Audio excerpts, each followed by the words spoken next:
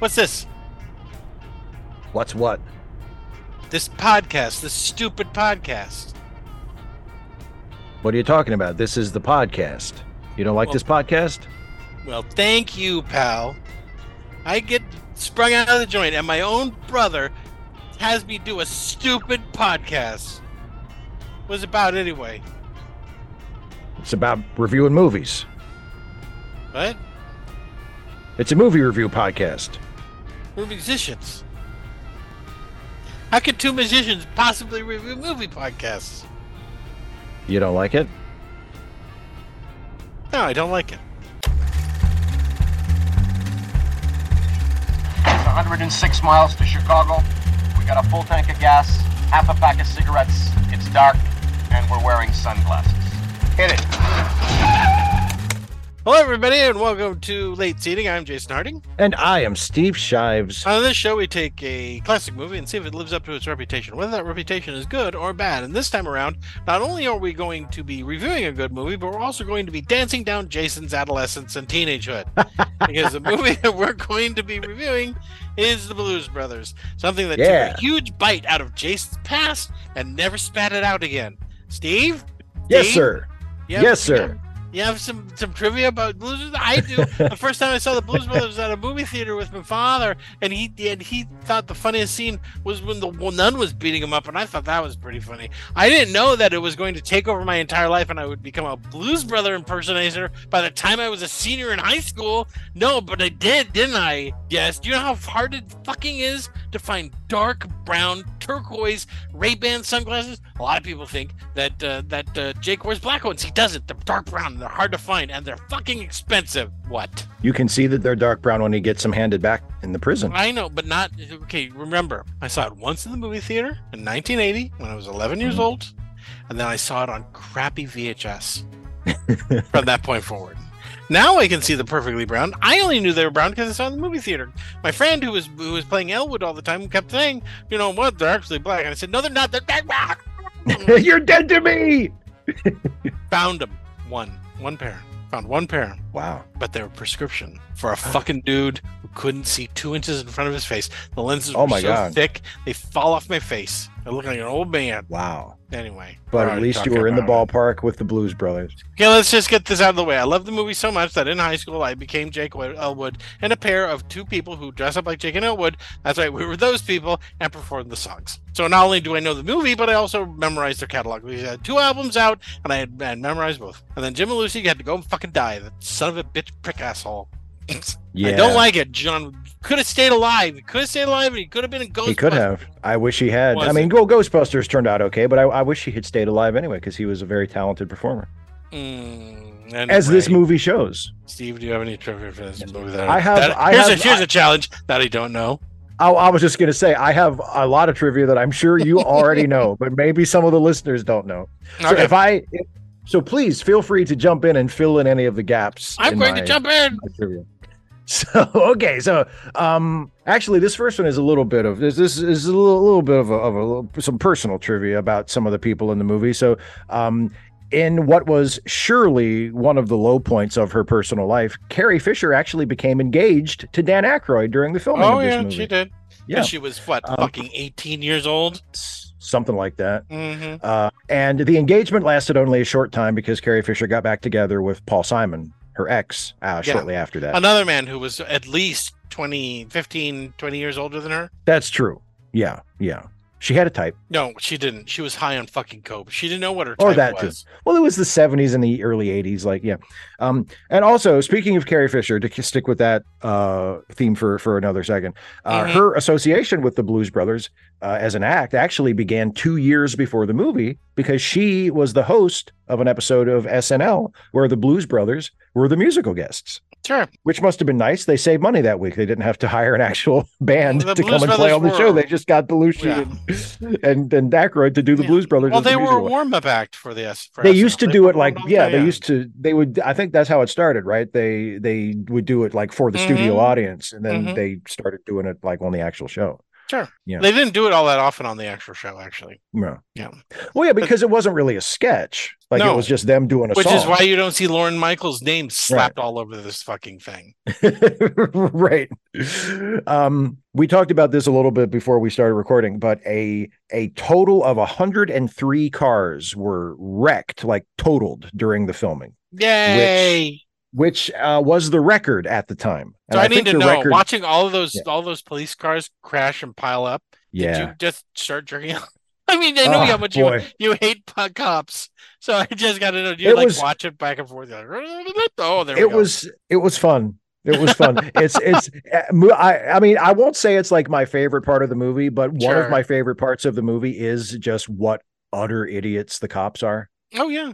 Like they are just Keystone Cops level imbeciles. Especially John Candy. John Candy is what's his name? He's so funny. Yeah. As Burton Mercer. He is so fucking funny. So funny. What car? What number are we? 53. 53. We're in a truck. he's so chipper. He's so happy. Like, hey, what number are we? Okay. Yeah, and what was the orange whip? Who wants an orange whip? I steal the orange whip line all the time. What do you want? Who wants an orange whip? You, 3 orange whips. 3 orange whips. He's just so happy. So yeah, the record at the time for wrecked cars. And speaking of the cars, at least a few shots of the big high-speed car chase at the end were genuinely high speed. Yes, they were. Typically, and some of them, Dan Aykroyd was actually driving that fucking car. Yeah. Typically, when movies shoot high-speed car chases, the cars are filmed at driving at much lower speeds, and then they speed up the film to make it look like it's moving faster than they are. But for a few shots of the Blues Brothers car chase in Chicago, the production got permission from the city for the Bluesmobile to drive under a stretch of the L train at over 100 miles an hour, smoking through there. Yeah. And they did 2 passes and they maxed out at a speed of 118 miles an hour. So not every shot of that car chase, but a few shots of that car chase, especially for that bit where they're driving directly into the L track. There's a couple of those shots showing Jake and Elwood in the car where you can tell Dan Aykroyd is delivering dialogue and driving at high speed on a bridge because they're being jostled around that car. And that's something that you can't really do because he's moving the steering wheel. That's not something you can really, and it's a live shot. You can see the background moving. The only way they can do that is by having the actor actually drive the goddamn car. Otherwise, they wouldn't have shot it that way. Yeah. Yeah. It's not being towed. They're actually, Yep. Speaking of Dan Aykroyd. Your favorite, my favorite actor in the whole world. He wrote the script. He actually ended up getting a co-writer credit with John Landis, the director. Tell him how many pages it was when he turned it in. I'm about to. Okay. Dan Aykroyd's original script was 384 pages long. Now, for reference, a typical movie script is between 100 and 120 pages. If you're an hour and a half, you're about 90 pages. Not yet. The rule generally is a minute on screen per page. So between 90 and 120 pages is roughly. Sometimes it's a little more because just remember how many shots in this movie were establishing shots. There are a lot of establishing driving shots or whatever. Sure. Oh yeah, there's a lot of the running time, especially when you get later on and there's that car chase. I mean, I'm sure there were specific gags in that chase that were scripted, but a lot of that chase is not. Like every single minute of that is not going to be scripted out on the page. So, but anyway, so Aykroyd's original draft was 384 pages. John Landis, the way John Landis earned his co-writer credit was by taking that monstrosity and chopping it down to a usable, not just editing it for length, but making it make sense as a story, because Aykroyd's original version also apparently didn't have an ending. Nope. He just kind of started writing Blues Brothers stuff and got to 384 pages and said, I think that's it. He wrote backstory for everybody. He did a lot of stuff as a joke. He bound it in a telephone book binder. Yeah. So he took the cover off a telephone book and put it on the script. Even knew it was preposterously big. So Yeah, and later on, he explained it by saying he had never written a script before, which was true. True. But apparently he had also never seen a movie before. That's not true. He didn't know how stories worked. Why would you write a 384-page that is script very that not goes true. nowhere? I know, but I'm just saying, like, if his excuse is, well, I never wrote a script before. Okay, but you've seen movies, right? Like, you know generally how they go, right? Sure. Anyway, he was Canadian. He was also the only member of SNL that Monty Python wanted on Monty Python. I've heard, was it Eric Idle said that? Eric Idle, a couple of them said that. The only one that had any SNL actor who could have been a member of the Pythons. Yeah, but that kind of sensibility, their kind of sensibility. Well, I mean, you know, they were all of the original Pythons were pretty good, so they probably they wanted a shitty one. Just, you know, they did have a shitty one. Who was the shitty one? What do you think? To find out who you think is the shitty one. I think they all have their you know, strengths and weaknesses. I don't know if none of Gilliam. You think Gilliam was the shitty one? As a performer, yes. As a performer? Mm-hmm. You don't hear about all the great sketches that Gilliam came up with. He's like maybe the least memorable of them, yeah. Mm-hmm. Yeah. He come on in the clinch. He was funny in the clinch. You know, he was considered one of them, even though he mostly did the animations and directed stuff. But as a performer and a writer of the sketches, I don't know how involved he was in the writing of it, right? But he would show up and perform. It's kind of like Carol Cleveland. Carol Cleveland is technically a Pythoner, but they never considered her part of the group because she was a woman, right? And she wasn't a writer, but she was in almost all the episodes, right? She was a player, yeah. Mm-hmm, exactly, yeah. So yeah. Anyway, okay, so the movie has the beginning of the movie has some aerial shots, and of course those were shot from a helicopter. Are you sure that was a Blade Runner? Those first shots before they cut to the prison. Yeah. What are we even watching here? The helicopter that filmed the aerial shots of the prison for the opening was fired upon by guards at the prison who had not been informed of what was happening and thought the helicopter was there to spy on the prison. So the prison guards they saw an unexplained helicopter and just started shooting at it. Sweet home Chicago. Speaking of Chicago, here's my last little bit of trivia. I love this. Much of the film was shot on location in Chicago, including scenes of the Bluesmobile driving through buildings in Daley Plaza. John Landis later claimed that they were able to get permission to film in such places due to the help of the Chicago mob.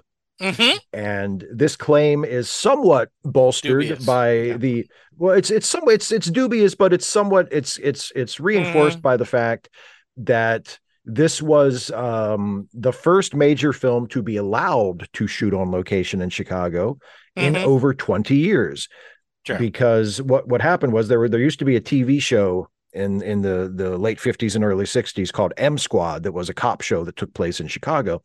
And M Squad had an episode called The Jumper that was filmed on location in Chicago, and there was a scene in this episode that depicted a Chicago cop taking a bribe, and Mayor Daley was so incensed that this TV show would show a Chicago cop taking a bribe. Is the very idea. He was so enraged that he banned film and television location shooting in Chicago, and it was banned for 20 years until the Blues Brothers were somehow able to get permission. And I can't see you again. Your camera isn't working anymore. Oh, I turned off my camera because I'm so upset. No, it probably became unplugged. So, guess where I took my first vacation? Chicago. Train trip. That must have been cool. Across the country, yeah. Yeah. My first grown up vacation was by Amtrak of all places, and the first big stop is of course Chicago downtown, right there. That's where train station is. Got out. I only stopped. I wanted to stop at Chicago because of this movie. Of the Blues Brothers. It's the only reason I knew about Chicago, really, before the Blues Brothers when I was a kid. Hopefully my camera will turn back on, or it's just going to be Steve talking to nobody. That's right. Steve is talking to nobody. Just a second. God damn it. Come on. It's doing something. Stupid. There it is. There we go. Okay, good. Yay. So what else? Is that everything? That's everything. That's all I got. Yay, it's my turn. I get to talk about the Blues Brothers. Okay, so Blues Brothers. It was directed by John Landis. You guys know John Landis. He ruined his career somehow. I don't. I mean, by getting people killed on the set of the Twilight Zone movie. I don't know how responsible he was for that. But I do know that there was a marked change between before the Twilight Zone and after the Twilight Zone as far as the quality of his films, right? Because he kind of reached a height with American Werewolf in London and this one with the Blues Brothers, and then his filmmaking got really flat after that, right? He made a few movies. He made that Spies Like Us movie, I think, and a couple of other things. Trading Places came out at that time. And, he was known as, a comedic director. He hasn't really done anything. Not since, what was the last movie you remembered? The great John Landis movie. Nope, that's right. I mean, yeah, I was going to say great John Landis movie. I don't even know. I remember the last one I remember, and I'm sure he's directed something since then, but the last one I remember is American Werewolf in Paris, which was Did he direct that? I thought he directed. I don't know. Maybe he didn't. I don't know. Maybe he just produced it or something. But I don't know. No, hey, you guys want to watch CG Werewolves? Ugh. Yeah, really. Oh boy, can't wait. Anyway, written by Dan Aykroyd and John Landis, and Dan Aykroyd he's been Ghostbusters. That's all you remember him from because it's the only good thing he was in. Unless that's all you need. Well, this and Ghostbusters are the only things you really need to remember. Unless you remember Dr. Detroit, My Stepmom Was an Alien, or all of those other failed things where they tried to have him as a lead. Dan Aykroyd is not a lead. Dan Aykroyd, number one, is a great creator if he can be controlled. If no one was controlling him on Ghostbusters, Ghostbusters would be a fuck ton different. Ghostbusters got really weird with just Dan Aykroyd writing that fucking thing. Other people had to step in and say, no, Dan. No, Dan. He's a bucket of ideas. He's a bucket of ideas, and he goes a million miles an hour. You want to know what kind of movie he makes if he's allowed to do it on his own? You ready? Nothing But Trouble. A movie that we're going to have to review at some point because boy, oh boy, that was the last mistake that studio was going to make is by giving Dan Aykroyd that much fucking money. You're like, oh, we want Dan Aykroyd comedy, and when you let him loose, his ideas go everywhere, and they're undirected, and he doesn't know what he's doing, and he's a broad comedian, and like Steve, he doesn't like it when he's broad. And something tells me, something tells me Mike Myers saw that version of Dan Aykroyd and said, "That's what I want to do." When he is controlled, when he sticks to a character, he's fine. Dragnet, he was great. This movie, he's great. Other times where he's allowed to be wacky, it doesn't seem genuine. And that's the problem. I can see what Steve is talking about. Yeah. Okay. So there we go. Written by Dan Aykroyd, who also wrote Ghostbusters and a whole bunch of other stuff that you don't like. I can guarantee you don't like it, so don't worry. Produced by Robert K. Weiss, and he did all the Naked Gun movies and Dragnet and a bunch of comedies during the 1980s. He's fine. Starring John Belushi as Joliet Jake Blues, and you know him from Animal House because he fucking died before he had much of a career, huh, Steve? Yep. Yes, he did. Unfortunately, he was going to be probably a huge star in the 80s, but he may have been. Yeah, make it. It's possible. Yeah. And thankfully, he died so that we can still have Robin Williams and Robert De Niro for a little while because they were both stopping by his house to get fucking cocaine or heroin or something. Yeah. So, you know what? He died and everyone went, shit. Because no one thought he could die. No one thought he would die from it. He was like a big bear, not big. I mean, he was a bear of a man. Anyway, he was in that and Saturday Night Live, and that's about it. If you've seen a movie called Continental Divide, he was in that too. Anyone remember that? Nope. Great. Oh boy, how did he get above? Oh, you know what? I cut him out. I didn't mean to. Dan Aykroyd is Elwood Blues. You know him, we just talked about him. Here we go. Now, this is the fun part. Cab Calloway is Curtis. Yeah. And this was his last movie. And boy, it was good to see him. It was really great to see him. What's really great about this movie are all of the older actors who we all lost since then. And this has become like a time capsule where they get to perform and their songs are great. They weren't on the top of the charts. This kind of revigorated a lot of people's careers, including come on, Brain. Come on, Brain, do it. You know, the guy, he's blind. He plays the thing. Ray Charles. Ray Charles. Yeah. You kind of invigorated his as well. But Cab Calloway as Curtis, Aretha Franklin as Mrs. Murphy, and now the band. Ready? These are all professional. They have speaking roles. You can tell they're not professional actors in some cases, but it's It's Steve Cropper, or Steve the Colonel Cropper, as the lead guitarist. Donald Duck Dunn as the bass guitar. Murphy Dwayne, or Murph, as keyboards. Willie Too Big Hall as drums. Tom Bones Malone on trombone. Lou Marini as saxophone. Matt Guitar Murphy, lead guitar, and Mr. Fabulous Alan Rubin on trumpet. You notice they didn't really change their names all that much when they on screen. Probably because they wouldn't know that someone was talking to them if they changed their name, because they weren't professional actors. Who's he talking to? Where you been? Where you at? You have our money, motherfucker. Carrie Fisher as the mystery woman. Yay! I don't need to tell you who she is. God damn it. Henry Gibson as the head Nazi. Oh boy, was it great to see Henry Gibson what as inspired a Nazi. casting. Oh my god. He's great. What are you talking about? He's a perfect Nazi. He's fantastic. He's fantastic. Yes, he's great. Oh God, Illinois Nazis. John Candy. That's how. Okay, so So my first car that I bought on my own with my own money was a car very similar to the Blues Brothers, which was a 1974 Dodge 4-door sedan. I got a 1965 4-door Chrysler, not Imperial. Come on, brain. Oh, forget it. A Newport. Chrysler Newport. Okay. That kind of drove the same way, but I would drive around and quote this fucking movie all the time and be like, Illinois Nazi. Whenever in San Francisco, and everybody's like, "What the fuck are you talking about?" I was like, nothing. Leave me alone. John Candy as Burton Mercer. You know who John Candy is. Don't embarrass yourself. John Lee Hooker is Street Slim, and he's great. Yeah, he's a real honest to God blues guitarist, and boy, he's good. And I made Steve mad because I told him I met him twice, and I did.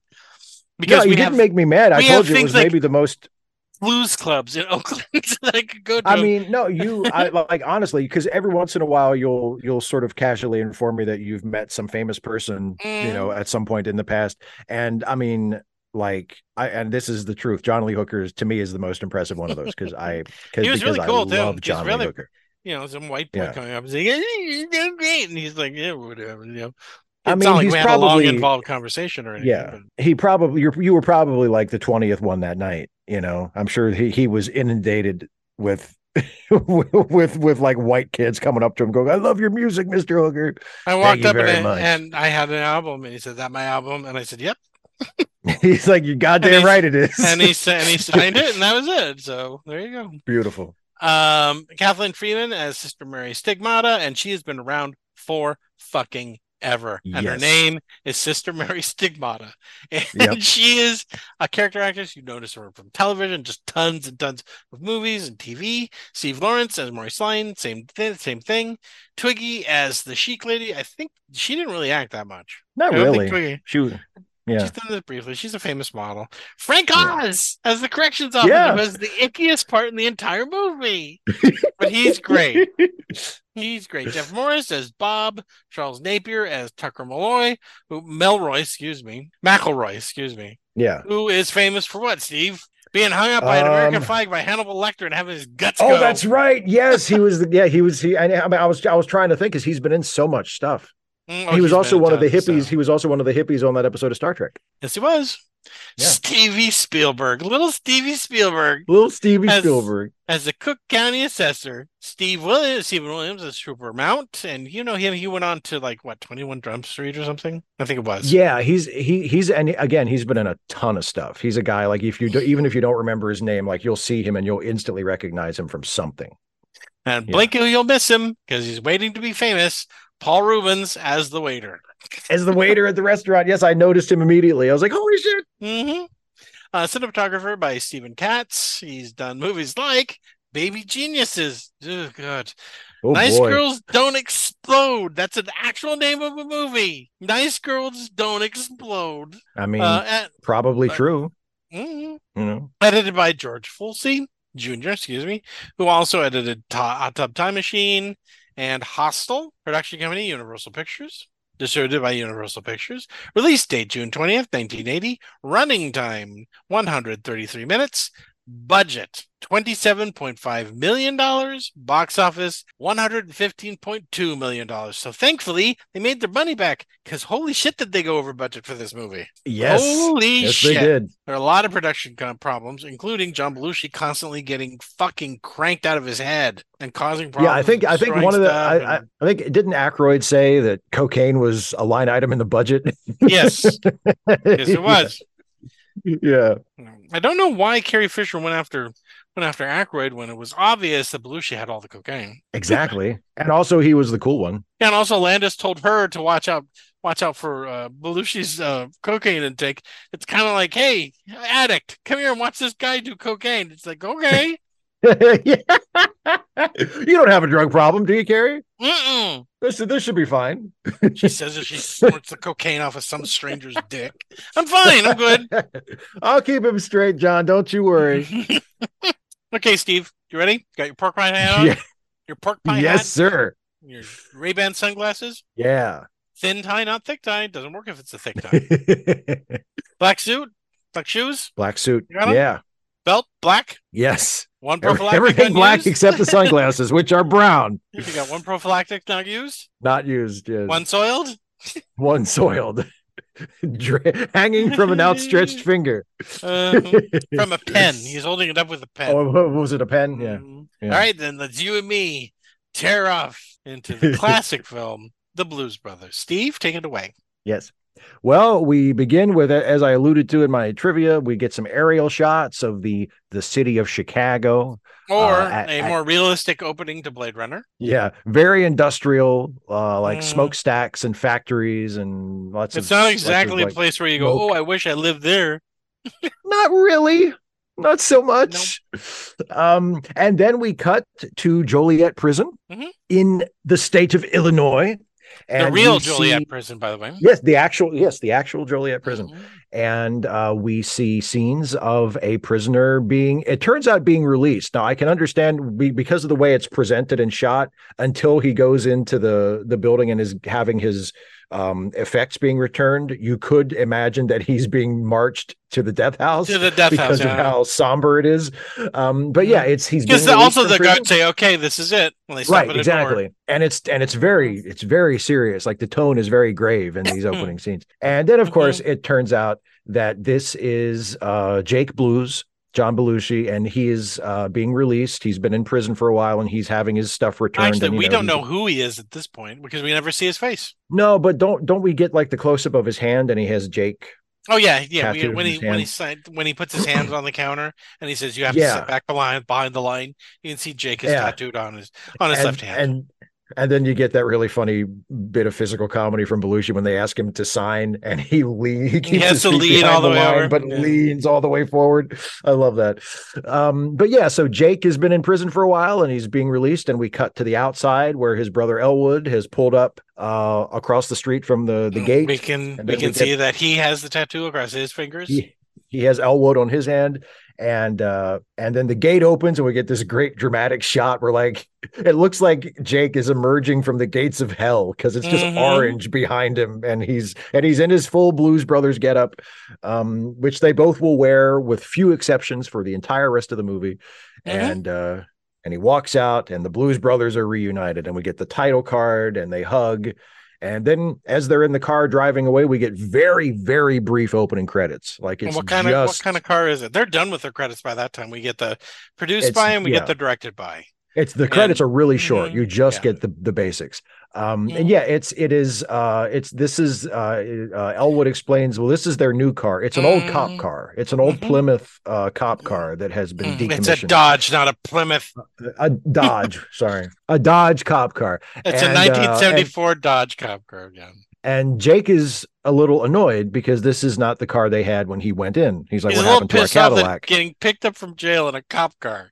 Yeah. He's like, why did you pick me up? And this is what happened to our Cadillac. And Elwood explains, I traded our old car for a microphone.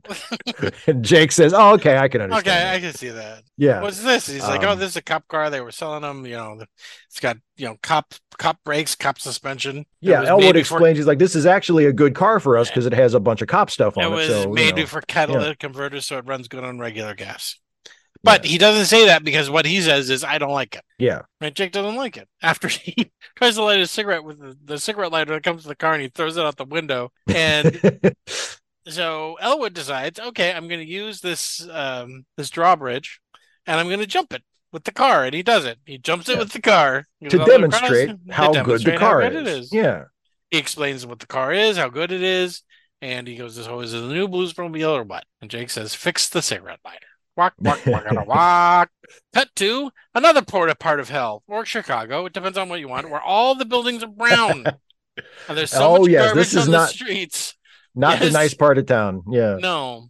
But down at the end of a really bad alley, we stop in front of a church or something that looks kind of like a church. Well, we find out, Elwood says we got to go see the penguin. Jake's like, I don't got to see the penguin. He's like, you promised her that you can't lie to a nun, Jake. You got to go see the penguin. Yeah. And it turns out that Jake and Elwood grew up in an orphanage.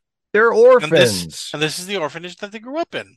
And they have to go see the sister, who's never named in it, but whose name is Sister Mary Stigmata. Right. Yeah, as we see in the credits, but she's never referred to as that in the movie. But yeah, they call her the Penguin, and she's the mother superior, I guess, of the orphanage.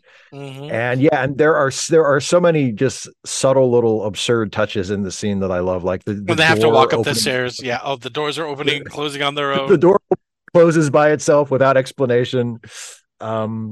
The little bits where like she tells them to take a seat and they sit down in desks, like old fashioned school desks, little kids' desks that Jake can barely fit in.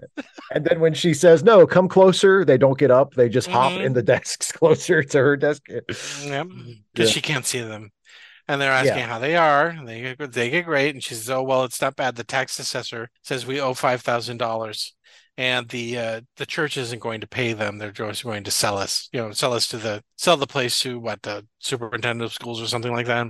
Yeah, they're going to sell it to the school system. Yeah. And he said, no. Then Jake says, no problem. We'll get that cash right now. I know of at least 5 guys that we can kill. And she says, like, I don't want your filthy money. And Jake says, well, no, actually, no.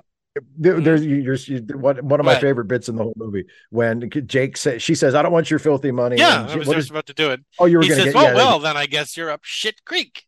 You're up shit. And she says, what did you say? and he repeats verbatim everything they just said. And you said you needed money. I offered to help. You declined. And so I said, it sounds like you're up shit creek. And she hits him hard. She hits him hard. Oh, she starts hitting them both with a ruler because every time she hits them, they swear, and she's like, "Don't swear," and she ends up beating the shit out of both of them. Because what Elwood goes is, "Jesus Christ, Jake," and she hits him, and then they start cussing back and forth as she's hitting them with this ruler. Yeah, and eventually breaks over Elwood's head, and she gets out this huge pointing stick. Yeah, it's a whipping sound, and she starts beating them. Elwood gets up and leaves. Jake can't get out of the desk. Takes a tumble down the stairs. Yep, and breaks apart. And she says, and she floats out. Doesn't she float out of her office? Oh, she says, "Get out until you've redeemed some kind of a witch." Yeah, and she crosses. Don't come back until you've redeemed yourself. Like she's the vampire, and the door closes. Yeah, and that's where we see their friend. What's his name? Yeah, Cab Calloway. Cab Calloway. Cab Calloway. He says, "Boys, you should not talk to nuns that way." And they're happy to see him, and it's very important. It's very, very, very apparent that they have, like ducks, mirrored themselves after Curtis. Because Curtis is dressed the same outfit. He's got the glasses. Yeah. He's wearing a black suit, black tie. And they're like, "You and the Penguin are the only family we got." And he says, "Well, if we don't get $5,000 to the assessor's office in how many days?" Oh, I can't remember. 2 days. 2 days. 2 or 3. I think it's 2 days. But you guys need churching up because you guys shouldn't talk to another like that. So he sends them out to the Triple Rock Baptist Church. That's right. Mm-hmm. And the gospeliest gospel church that ever was. Jake doesn't really want to go, but yes, it is the most gospel-y church on the world. Why, Steve? I think it might have something to do with the fact that the lead pastor is James Brown. Yeah, it's James Brown. James Brown is the lead pastor of the church, so it's a very musical church. Yeah. And this is ultimate James Brown. Boy, oh boy, is he in this. He's just like Yeah. They start this musical number that is fucking fantastic. It goes on for a little while, but there's dancing and jumping Oh boy, James Brown being acrobatics. fucking James Brown, and Yeah.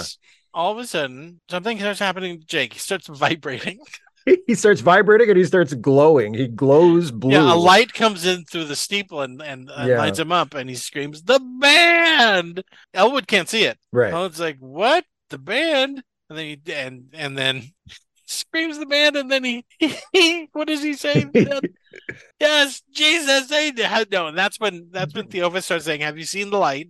As part of his sermon. Yeah. And Jake says, "I have seen the," and he cusses during it, and he somersaults down the center. He somersaults down the aisle and back. Yeah. And dances, and then he convinces Elwood to do the same, and they start dancing around in the church. It's a great, big, huge musical number, which hadn't been present yet in this movie. So if you didn't know that it was going to be a musical, here's your tip-off. This is a fucking musical. There's going to be music.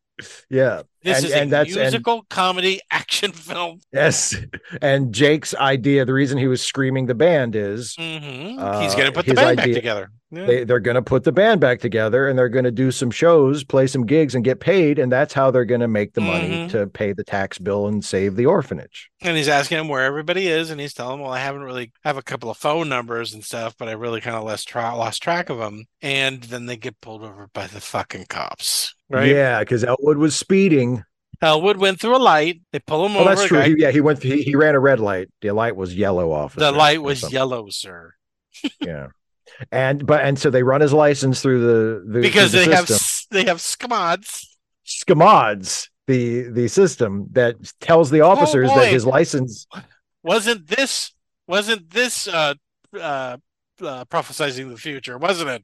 Oh, that the cops would have a computer in their car that they could look up your fucking record on. Yeah, and that tells them what to do because it doesn't. They give you a shot of the screen where it tells you who he is and his address, and his license is suspended, and he has warrants about this and this. And at the bottom, flashing, it says and the cops, impound vehicle arrest driver. In the defending the cops just a little bit, he had 116 parking violations. Yeah. And 56 moving violations. They don't really seem, they're not law-abiding citizens. No. Brothers. No. And so it tells them arrest driver, impound vehicle. Yeah. It's flashing. And the cops are like, okay. They go back up to him, they ask him to step out of the car, and what does Elwood do? He speeds away. He fucking takes off. Now, this is one of the first movies that became kind of a little bit of an obsession with me. This is the first movie that I noticed that all the streets were wet. Yeah, which is a very common thing in movies. It's a very common thing in movies, and what I understand is the reason why the streets are wet is that it gives life to the scene. Because if the streets aren't wet, then the dryness of the cement makes it a little, bland. You want to spice up the shots. It reflects off the light and it looks great. And so every single street that you see in this, the streets are wet. So they go on a chase, and what does Elwood do? He drives. Well, he eventually they drive through a mall. Straight through Toys R Us because they're on a turnpike, and Jake says we should get off the turnpike, and Elwood says, you want to get off the turnpike? Or no, it's a parking lot. They're in a parking lot. He says, you want to get out of the parking lot? I'll take you out of the parking lot. And he drives into the mall, and they spend quite a bit of time driving through the mall with the cops chasing after them. And pointing out the stores that the mall has, which I thought was hilarious. John Landis's cameo is the driver of the other cop car. Right. And they just smash through every single fucking store and naming it. They're pointing it out. Oh, look. Yeah. Oh, they've got everything here. Yeah, they got everything here. And they fucking thrash this mall. Oh yeah, they completely destroy it. And I was like, I'm me watching it now. I'm going, oh, I grew up in that time period. That's like all the stores I knew. I remember malls like this. I remember malls like this. I remember when malls weren't half empty. God, I wish I could drive through them like this. But one of the cars flips over. Yep. And they lose them. The other car smashes into a thing in a grocery store, and they take off. They're gone. Right. Yeah. And so they drive back downtown, where they're going to go to this shithole that Elwood lives in. Elwood's staying at, yeah. Mm-hmm. But as they're putting stuff away, a red Cadillac drives up, right? Yeah. What does the red Cadillac do? Well, there's a mystery woman in that Cadillac, Mm-hmm.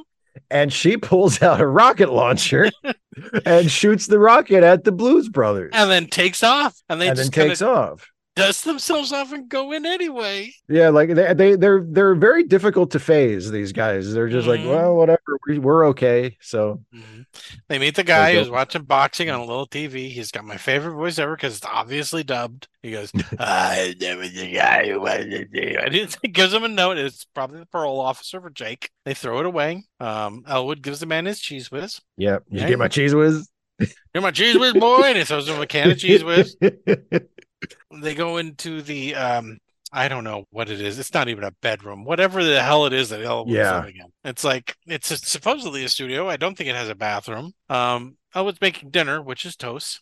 Unless, just to spoil it on the head, that's the only thing that he eats, apparently, is toast. Yeah, he's a picky eater. And they're like, what are we gonna do? What are we gonna do? And they're like, don't worry, we're gonna go out, we're gonna get these guys. Now there's some I have a lot of stuff restored on my version. I don't know why. There's a lot of stuff that was Mhm. cut out because they cut out a shit ton for this Mhm. movie. And one of them was, of course, he brings up that he has to quit his job. That's taken out. It wasn't needed. So they're just talking back and forth about what their next steps are going to be. Jake falls asleep. Elwood sits in the window, looks out the window, and then it's over. That's a nice little scene. Next morning, they're both asleep. Lady drives up. She's still got the thing. There's some cops there with gun candy, and they're like, okay, let's go get these guys.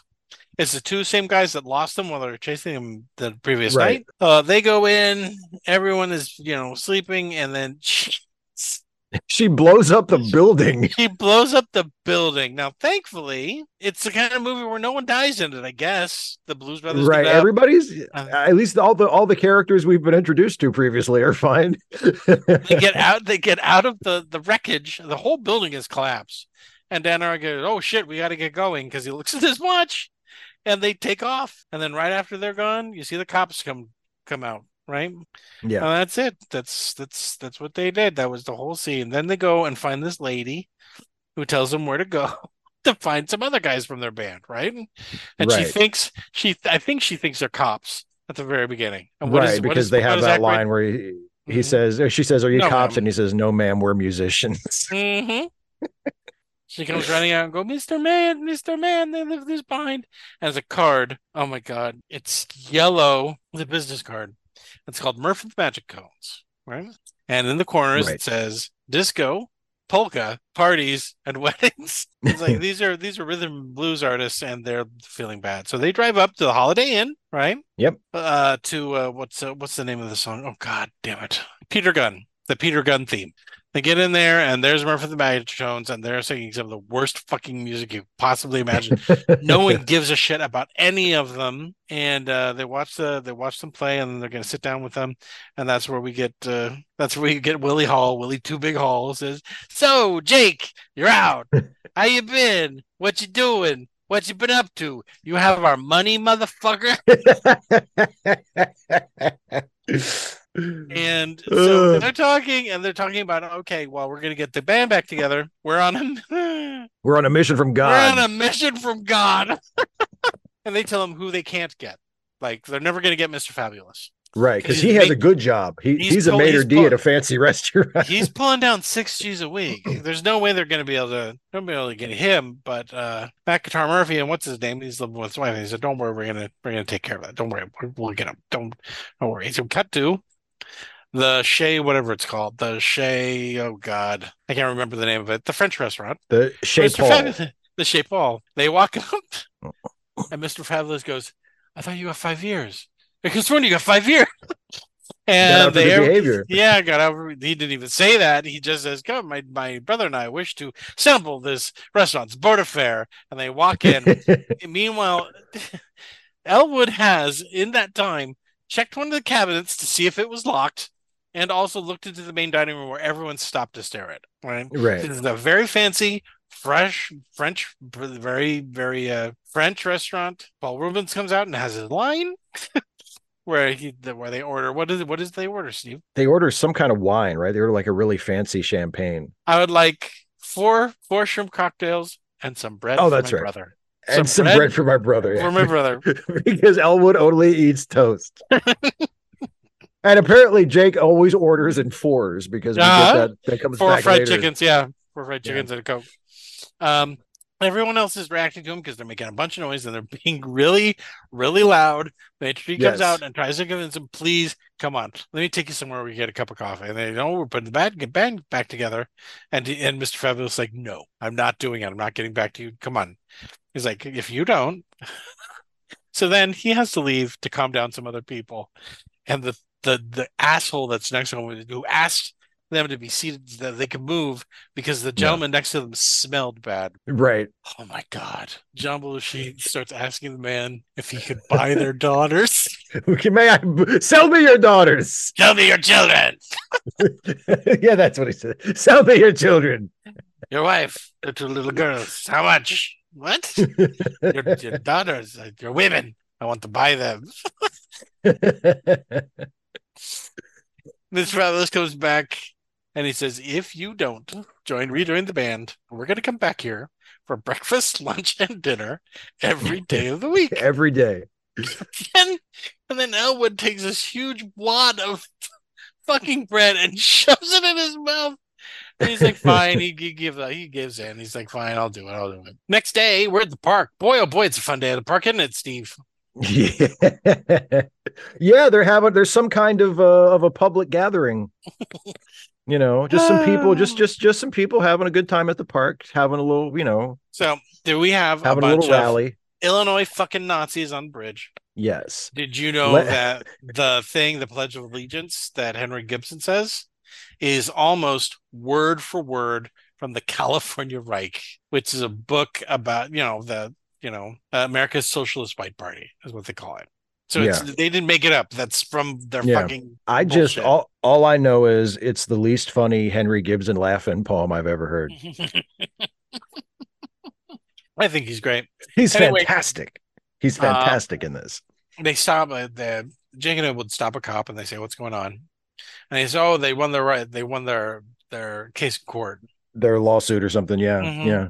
And they said, who did? And he said, the fucking Nazi party. And that's when Jake goes, Illinois Nazis. I fucking hate Illinois Nazis. Yeah. And I get to be reminded that this film was made in a bygone era when the cops were against the Nazis. Oh, that must have been nice. That must have been so nice. So instead, they get out of because they're backed up in line because these guys are blocking the bridge. They pull out of the line and they run them all off the bridge. And they jump they run them off into the water. Yeah, it's great. And the lead Nazi goes, I want you to find out everything you can about that car. And he's like, yes, sir. Yeah. Then we got to see a favorite scene where we get to see John Lee Hooker perform. That's right. Yeah, because they're on their way to the diner, right? And they pass through. Yeah. They walk through a real neighborhood. Yeah. In Chicago, which is Maxwell Street. Unfortunately, the whole block was torn down in 1995. Yeah. To build 2 dorms for the University of Chicago, which fucking sucks. I fucking hate them. Anyway, but I did get to see it before it was torn down, so there was always a good thing. At least I got what I wanted. Anyway, they go. At least I got what I wanted. They go in and they meet Aretha Franklin, right? Right. She runs the diner. Yeah. Yep.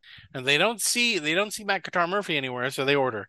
And they say, what does Jake order? Jake orders 4 fried chickens and a Coke. Yeah. And Elwood orders white toast dry white toast. She goes back and she tells Murphy this, and he recognizes them both from their orders. Right? Right. He comes out, they chit-chat about prison food for a little while, and they say, we're getting the band back together. And he's like, shut up, my wife doesn't want to we're together. Be quiet. Yeah. And she, of course, hears this because she's standing in the room with them. And she's like, I'm right over here, motherfucker. Yeah. You're not gonna run off with your hoodlum friends. And she says, woman, you're gonna do what I say. And then they break into a musical number, don't they? Yeah, she sings "Think," one of her classic songs. One of her classic songs, and it's great. And everyone's singing and dancing and doing a whole bunch of stuff. She's great. I don't know why she didn't act in more movies because I really like her. So good in this. She's so good in this. Yeah. And then he goes, he grabs his guitar, which happens to be sitting right there, turns to Blue Lou and said, "Let's boogie," and they leave. Right. Well, he doesn't. Look, sits there. And right. Said, well, what are you waiting for? Aretha said, "Go ahead." Yeah. And the last line of the movie, shit. Now we cut to my second favorite. One of my second favorite. All of this is my favorite scene. They go to Ray's Music Emporium. Oh, yes. Where and of course Ray is. Everyone knows that Ray Charles is blind, but the movie pretends like it doesn't know that. So they come in. They're looking over stuff. He's like, "Hey, do you remember me? Jig Blues, we ordered some amps from you. Remember, we rented some." And like the other guy, what's his name? Murph. Murph said, "Hey, you remember us? You God, what was it that he bought? He bought amps. He rented amps. He bought amps for them for I think $9,000 a piece because they were upholstered in red fucking red velvet or and Ray says, "I'll buy them back from you for what, $350 a piece or something." Yeah. And he says, "Oh, markups, man." And then Murph says, "What about this keyboard? It doesn't seem to have any life in it." And we're like, "Oh boy, you're setting him up. You're setting him up. He's gonna sing. He's gonna do a song." But before that can happen, the kid from Die Hard, what's his name?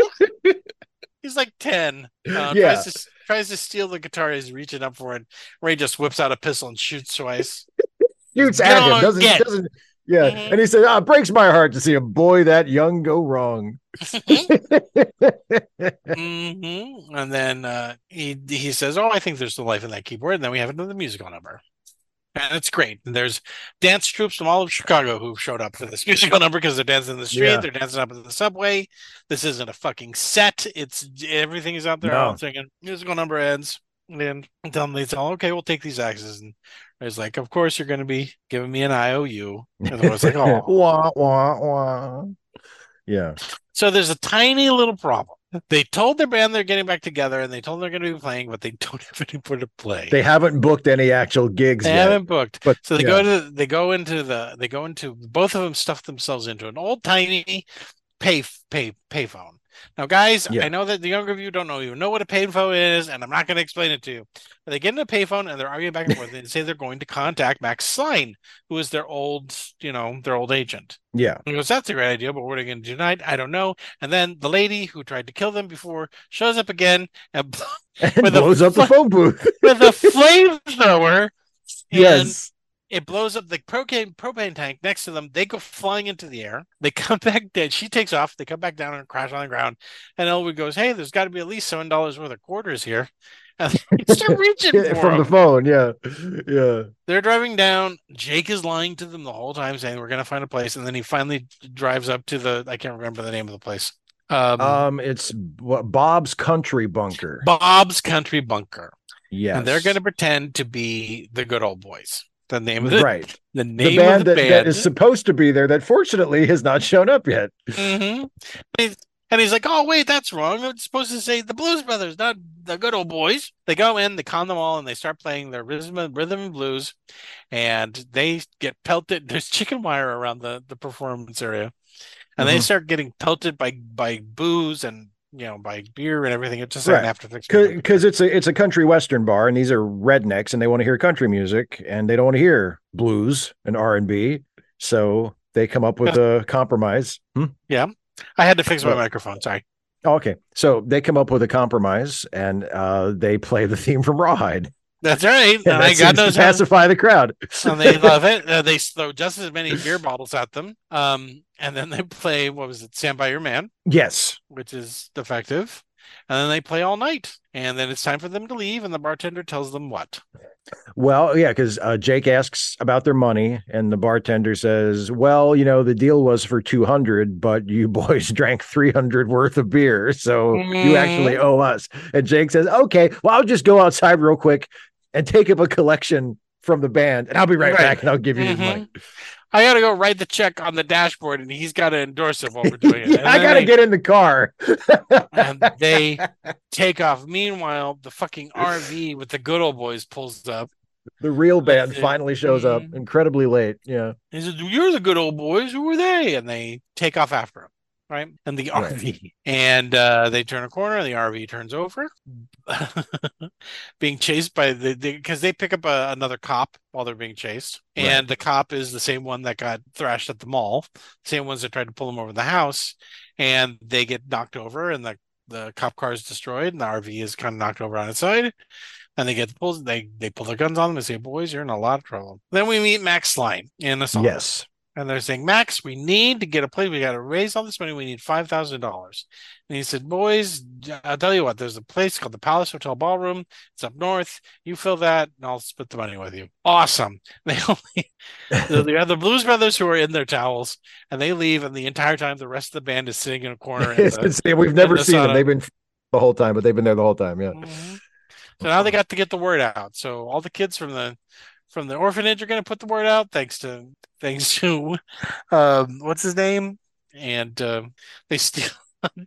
Okay, this part's not in it, but they steal a loudspeaker from a playground and stick it on top of the Blues Brothers car. And they're just driving around telling everybody about the Blues Brothers. And they keep doing it until they run out of gas. And they have no way to get to the venue. They get to the venue and Curtis is there and he says, "Oh, you boys better play tonight because we got to fill this place up because we got to use $5,000 for the orphanage." One of the stilted lines in this is, I don't know who says it. What do you mean? It's something even shorter than that.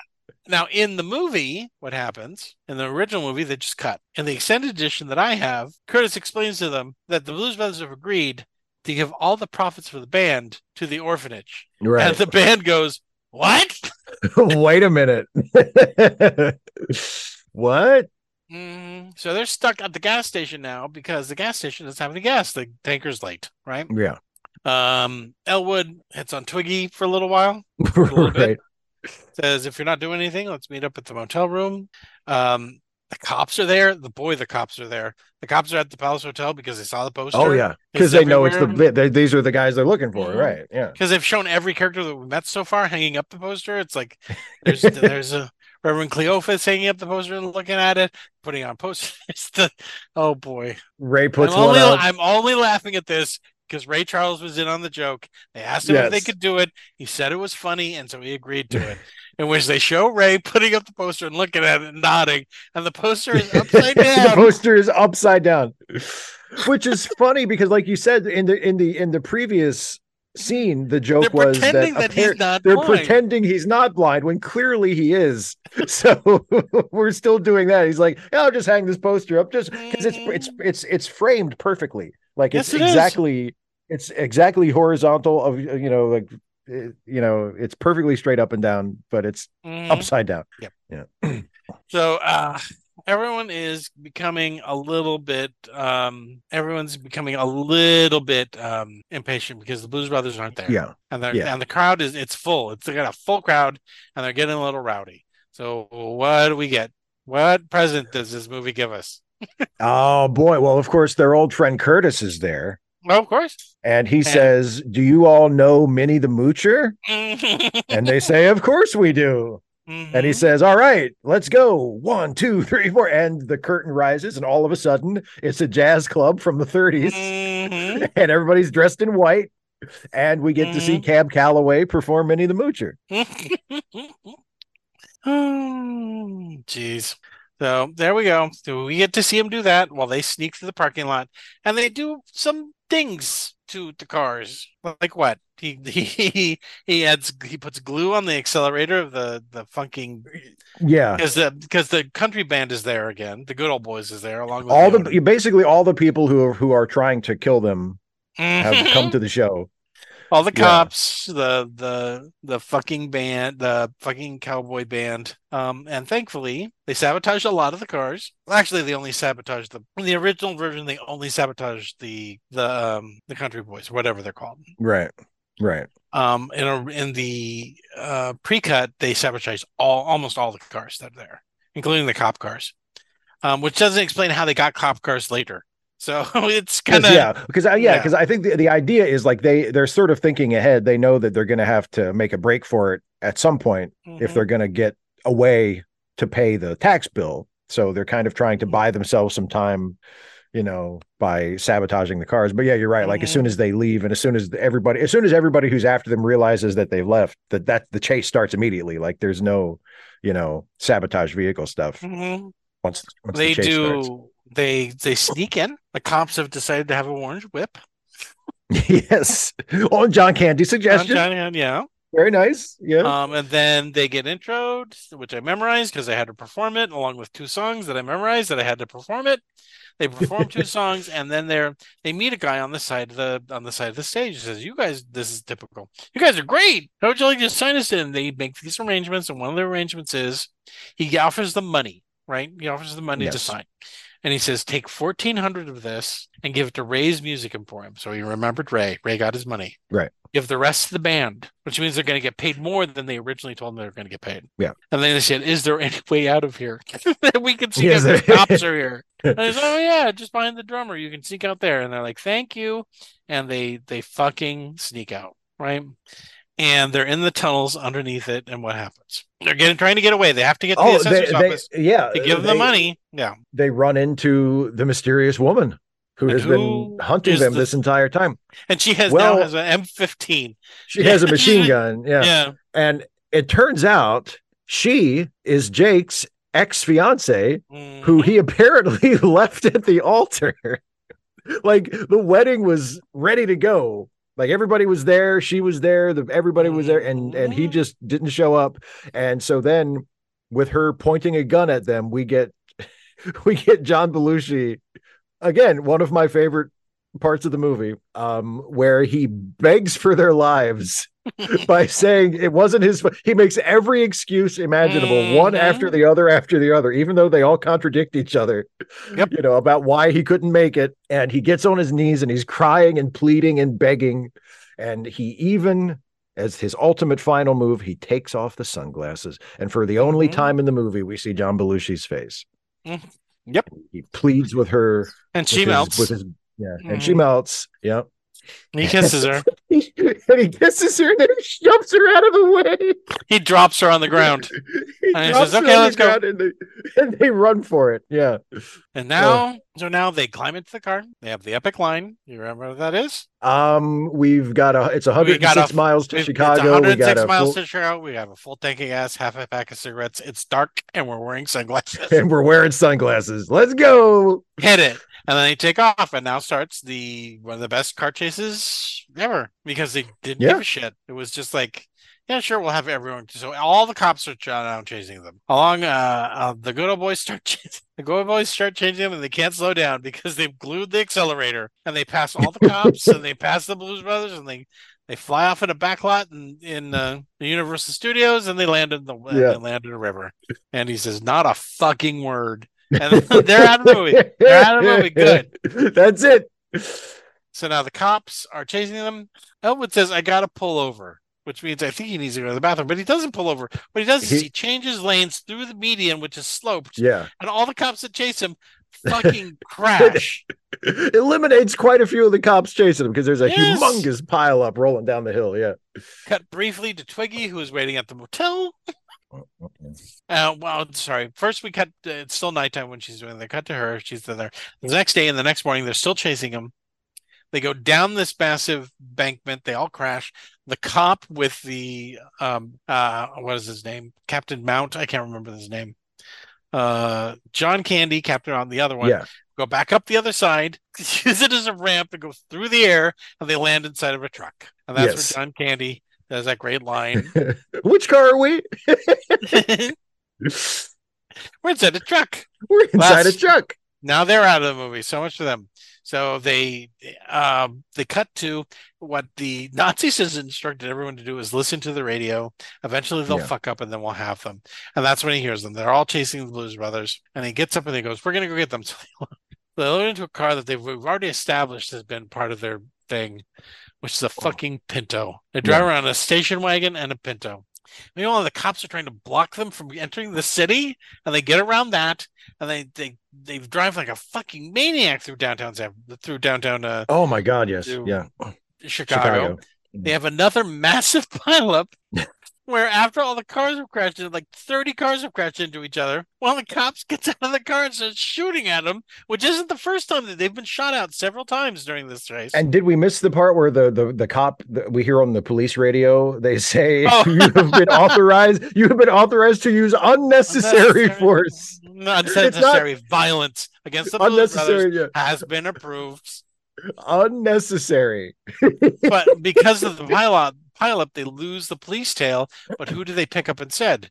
It's the fucking Nazis. The Nazis, yeah. The Nazis are shooting at them. They hit something because oil starts. Oh no, they blew a rod. Which technically, that car should not be running at it. Right. The car should not be. If you blow a rod in your engine, your car ain't running anymore. But it's still doing it. It's spraying oil and stuff on it. Jake's trying to clean it off. The Nazis are chasing him. They go onto an on-ramp that hasn't been completed. Elwood slams on his brakes and almost goes off it, hits it in reverse. The car literally does a somersault over the ends up behind the Nazis. Because remember, something that we thought was a joke is that they're on a mission from God. It's not a joke anymore. They actually are on a mission from God. The Nazis look behind them, and while they're trying to figure out how they did that, they go shooting off the ramp. This is the thing that they actually had to get. They had to have it certified that the car that they were dropping was going to drop like a stone. If it was aerodynamic at all, it had to drop straight down if they're going to drop it. Yeah. But they dropped an actual goddamn Pinto. Because that's how they get this shot. They dropped a car. Yeah. Yeah. The henchman turns to the lead Nazi and says, "I've always loved you." And they hit the street and make a huge pothole. And Elwood crash right through the street. Elwood jumps over, and then the rest of the henchmen crash into. And now they've made it to I think it's the Daily building, right? It's Daily Plaza, yeah. Daily Plaza. And they get up to the front, and they blockade the front. They wait for the elevator. They go up to the elevator. This is all they do. They go up to the elevator while we're cutting to SWAT and the army and the cops. Yeah, they're closing in on their position. Yeah. Storming this building. And the best thing, one of the funniest things in the world, is all of them are saying, "Hut, hut, hut, hut, hut, hut, hut, hut." Yeah, of course, as they go, yes. And they extend this joke to the fact that that they show these guys who are spelunking down the sides of the building on their own, like the single guy taking a line, just climbing down one of the columns, and you hear him just by himself, hut, hut, hut, hut, hut, hut. That's their training. They're trained to do it. Sure. They get up to the building where the tax assessor's office. They blockade that. They barricade that door, yeah. And there's a sign on the front door that says "Back in 5 minutes." Oh. Then Steven Spielberg eating a sandwich comes up, and he processes their tax lien. He gives them the receipt, and the minute they get the receipt, you hear the clicking of every single rifle, and there's like 90 guys, all of them pointed at Jake and Elwood. And I guess they're going to jail. Right, Steve? I think so. Yeah, I think so. Got to them in prison, and they're singing for the prisoners, and they're starting a riot. What are they singing? They're singing Jailhouse Rock. Jailhouse Rock. What else? Yeah. We cut to everybody who's singing. You know, all the other people in the movie, like Aretha Franklin and all the people who appeared, and Steve Lawrence. And then they do this great thing, and I wish more movies would do this. The very last one is the entire crew singing Jailhouse Rock. The crew, yeah. And it just says crew. Yeah. And I would have also loved it if they didn't have any credits after that. It's all it said, and then it was over. That was the end. Yeah. Legally, I don't. Yeah. They need to have the credits, but yeah. Yep. And then it's over. Dave, yes, sir. What did you think about this movie that will hurt me if you don't like it? Oh, The Blues Brothers. It's fantastic. Mm-hmm. It's terrific. I mean, one thought I had as I was watching it yesterday, and I had it again as we were talking about it just now. Think about this movie compared to pretty much any other Saturday Night Live movie. Mm-hmm. Like it's in a completely different universe. This is the grounded one. This is the most. Yeah. I mean, well, Jesus. This is the one. It's so weird because, like we mentioned it earlier, like the Blues Brothers wasn't even a sketch. Like the Blues Brothers was literally just two guys fucking around. Mm-hmm. And so in terms of a premise, it's the flimsiest one. And yet it's one of the only movies based on a Saturday Night Live sketch that feels like an actual movie. That doesn't feel like something they're just putting out there to cash in on something that's popular. Like it feels like a real movie made by real filmmakers, like if you didn't because it was absolutely. If you didn't know who the Blues Brothers were, if you didn't know about Saturday Night Live, if you just watched this movie cold, it makes complete sense. It's still great. You don't have to know anything about the Blues Brothers before you watch the movie. And yeah, I mean, and you mentioned it when we first started talking. It's a comedy, musical, action movie. There aren't too many more of those. I mean, it's good at all three things, which is the most amazing thing. It's an incredible combination of action and comedy, and does both so well. Like comedically, it has this wild, anything can happen quality that is just endlessly entertaining. I mean, and it has slapstick and parody and satire and witty dialogue, and it's all tied together with this sense of absurdity, that sort of unifies the whole thing. Like I mentioned when we were going through the recap, like I love the little details about like the door closing itself at the orphanage and the nun floating like some kind of supernatural being. The weird little character quirks, like Jake always ordering things in fours and ordering just an absurd amount of food, and Elwood just ordering toast, and just little things like that don't mean anything, that are just absurd details to give it like a funny, strange sort of quality. And as an action movie, I mean, you said it before, and I agree with you. It's a better car chase than I've seen in most straight action movies. Never mind other comedies. Like that final car chase is so good. Just why?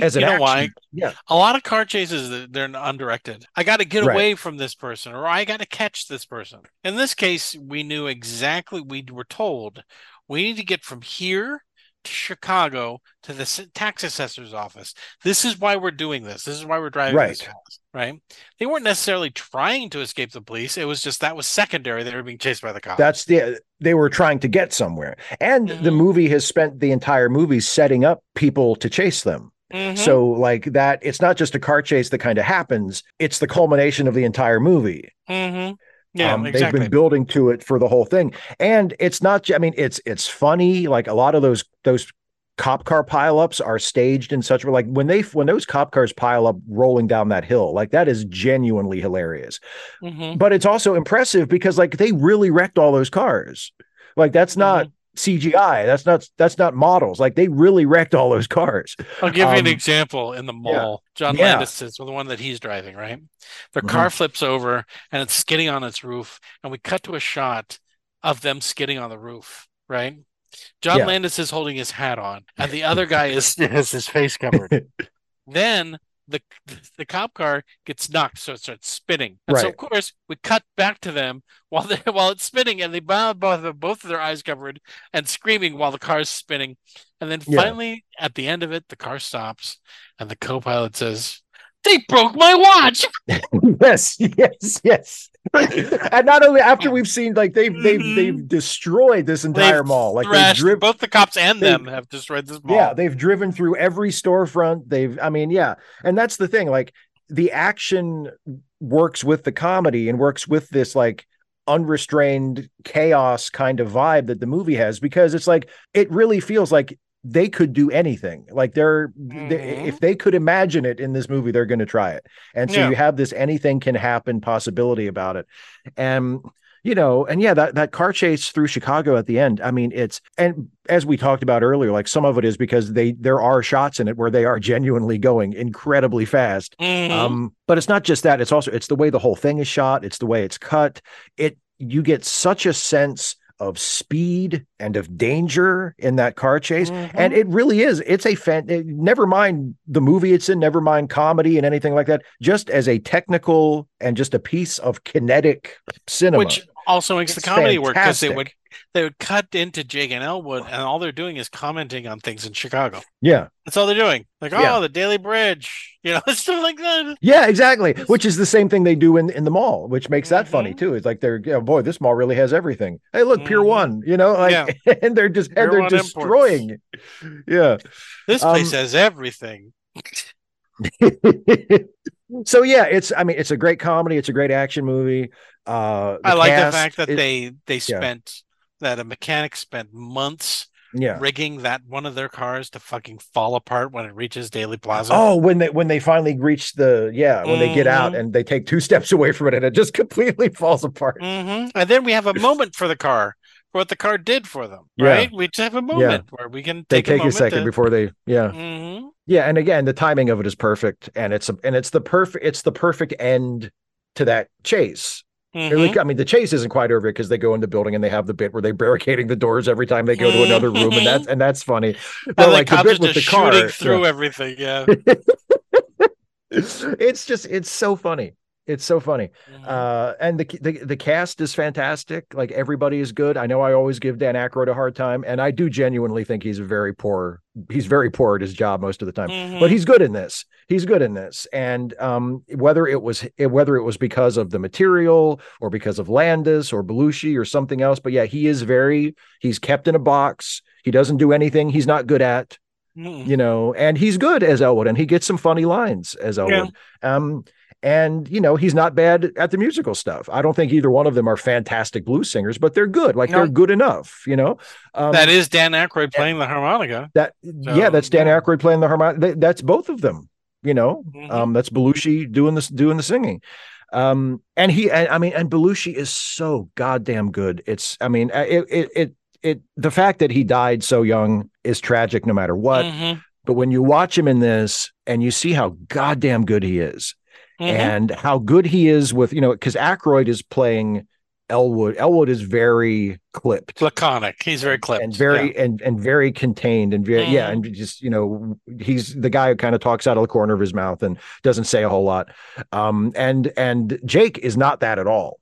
Like, Jake is pretty much a normal person. You know what I mean? Like, and he's so funny. And I swear to God, that scene where he's begging for his life to Carrie Fisher kills me.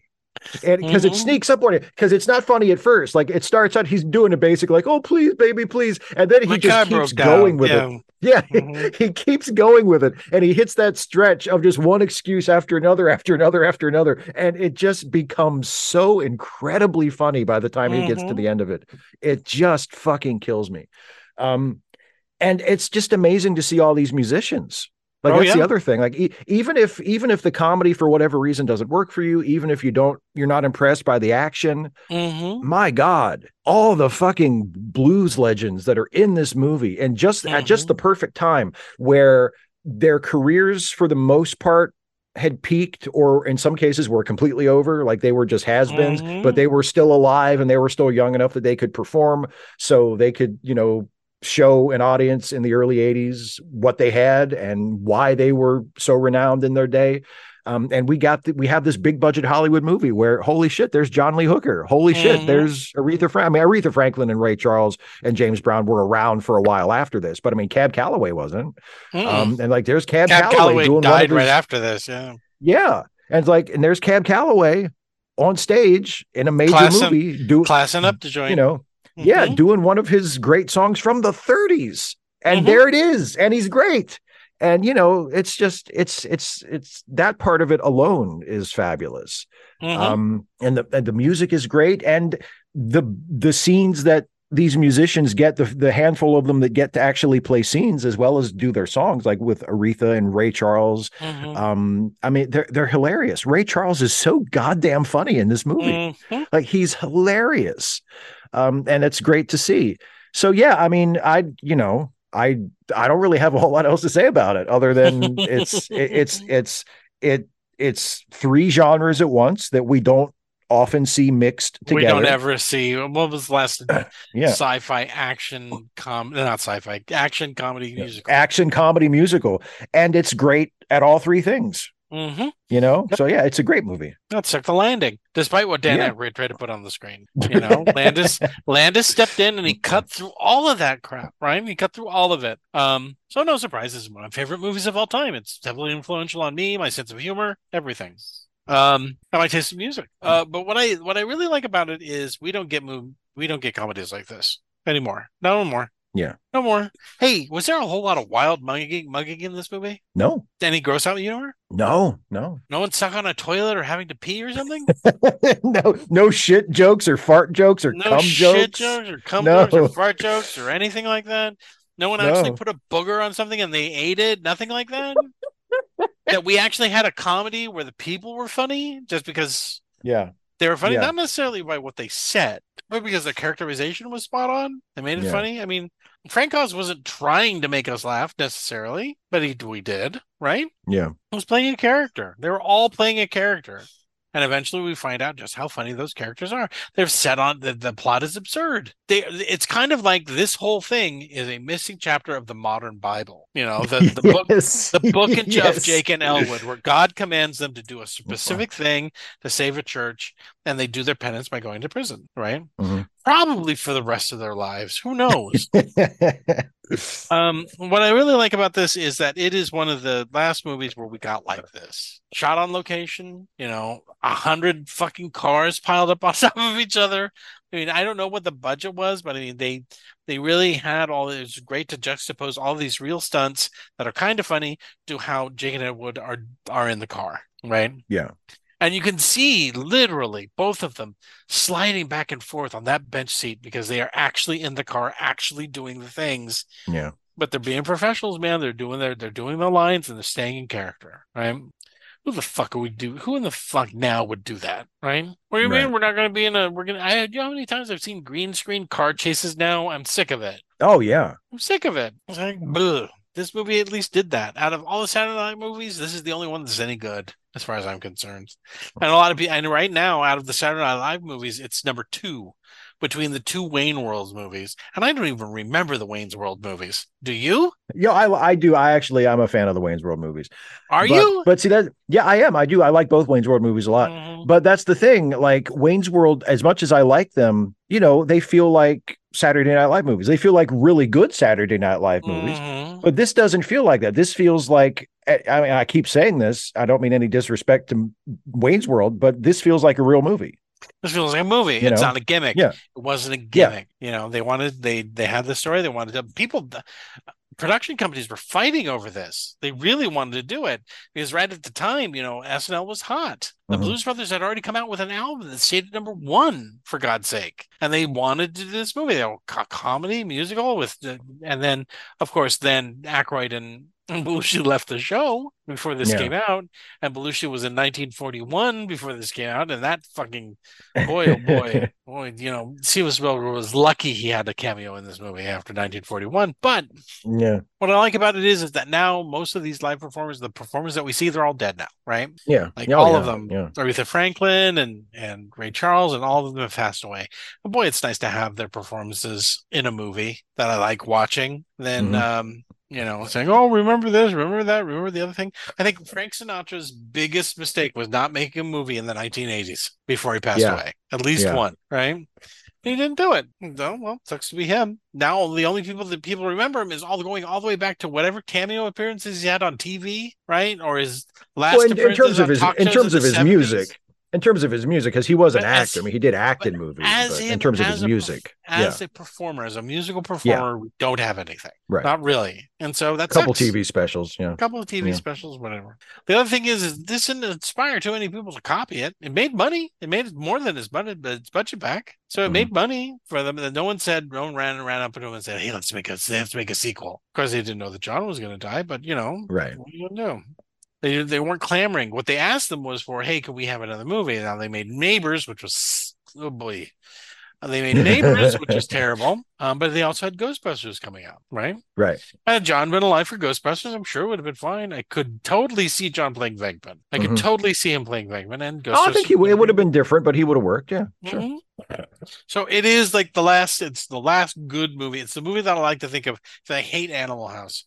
I really like to think of John Belushi in this, not only because I love the Jake Blues character. I know way too much about them. Do you know that they're not real brothers? I didn't get that from the movie, but from the research, yeah, they're From the research, they're blood Yeah. brothers. Yeah. Yeah. I don't know. I just like it. It mythologicalizes Chicago, but in a grounded way that I like. Like the places in Mhm. Chicago are real. Those neighborhoods are real. Yeah. It didn't like, oh, Chicago looks so pretty. It's like, that's because you're only showing the pretty parts of Chicago. Show everything about Chicago, and then maybe I'll appreciate it. I liked it. I like seeing it's kind of neat to see Chicago the way it used to be, right? Mhm. And now I know it's changed, whatever. But I liked it. I like the location. I like the music. I like the actors. I like the writing. I think it has a pretty good pace. It doesn't Mhm. overstay its welcome. And also, one of the things that I noticed about this, it wasn't afraid to take things a little slow for their setups on their jokes. Right? That's true. They took their fucking time. They knew exactly how much time they needed. For example, walking up the stairs towards Mary Sigmata's office. Mhm. It took a little time. They just sprint up there. And we laugh, oh, look at that stairway. We let them go Yeah. up it a little bit. And right before they're about to knock, she says, come in. Or no, who is it?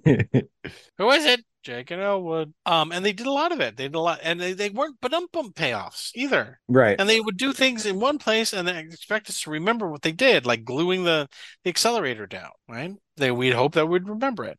I'm glad John Landis went in and just really cut down the script. It was still really long when they were done, and then they cut it Mhm. down again to Yeah. get it to a running time that people could sit through, because I don't even know if I could sit through that much time on it. There's a lot they cut out. There's like, Elwood worked. Elwood had a job. We had to go Yeah. to their job to watch them quit. And and someone said, what is the point of that? And I went, yeah, what is the point Yeah. of that? We don't need that. Yeah. Exactly. So he quit. Big deal. Did we even need to know he had a job? And they cut that whole thing out so that we even talked Yeah. about him having a job at that point. And they let certain things talk about their character, right? The guy is shouting for Elwood to give him his cheese whiz.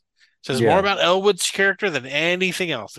Elwood is a decent guy, right? Yeah. Jake's a little bit of a scumbag. Jake lies a lot. Jake lies Yes, a he lot. does. Oh my God! To everybody, to pretty much everybody except Elwood that we see, he lies to the Except band Elwood. by telling them that they have a gig when they don't. Mhm. He fucking fucked Carrie Fisher over so bad that apparently he broke her brain and turned her broke into her a brain. fucking mass murderer. Do you notice that they give us a kind of a hint when she's sitting there reading the flamethrower instructions? There are 3 Yeah. pictures around the picture, and they're all of her and Jake. And Jake is wearing Yeah. his suit with his hat and his Yeah. tie. Oh yeah. So I Oh, mean, yeah.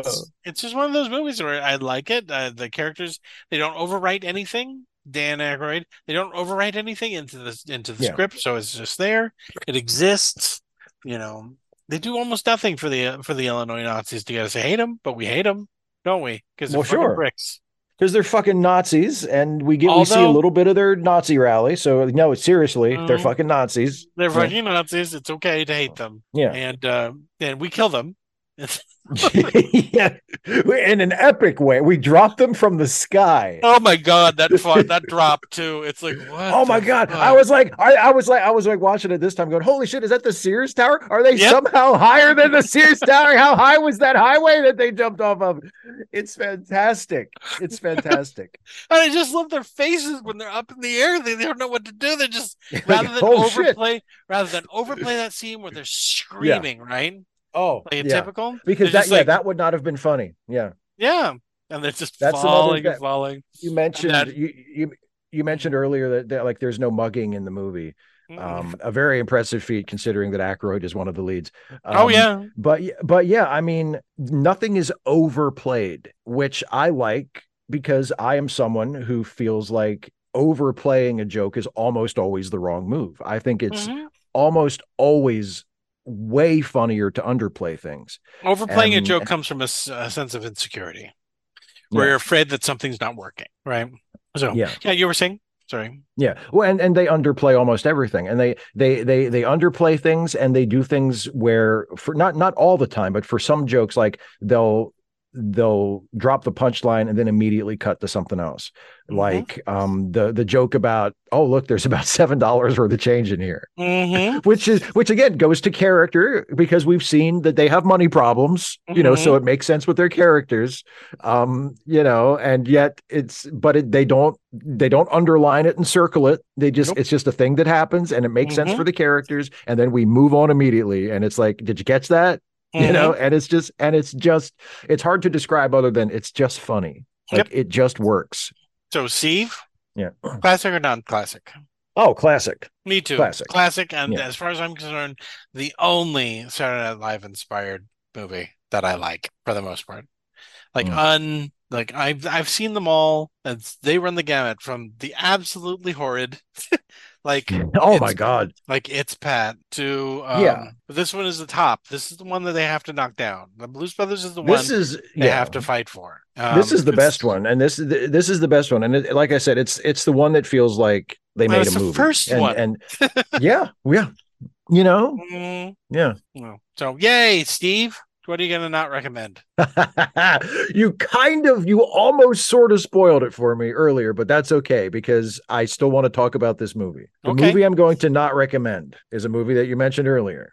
And this we did not talk about this beforehand. I picked this movie last night after I watched The Blues Brothers. Okay. So Dan Aykroyd did write The Blues Brothers, or co-write it with John Landis. Yes, he did. And he also co-wrote some other movies, some of which, like one of which was Ghostbusters, which is also a classic, and others which are not so classic. But there was this movie where he not only wrote it, but he also directed it. And it's a movie. God, not that one.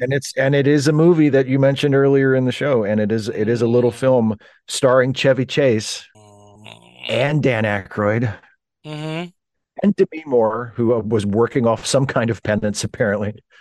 And it's called Nothing But Trouble. And it's a movie about Chevy Chase and Demi Moore and some really offensive stereotypes of Brazilian people taking a road trip. They're supposed to be going to Atlantic City, but they get sidetracked on the way, and they end up in this little town that is ruled by an ancient judge played by Dan Aykroyd in about 15 pounds of old person makeup. And he has his courtroom that is also in a haunted house, apparently, that he controls and uses to torture people that come through the town. And it's fucking kill terrible. Them. He kills torture people. Them and kill them. Yeah, he kills people.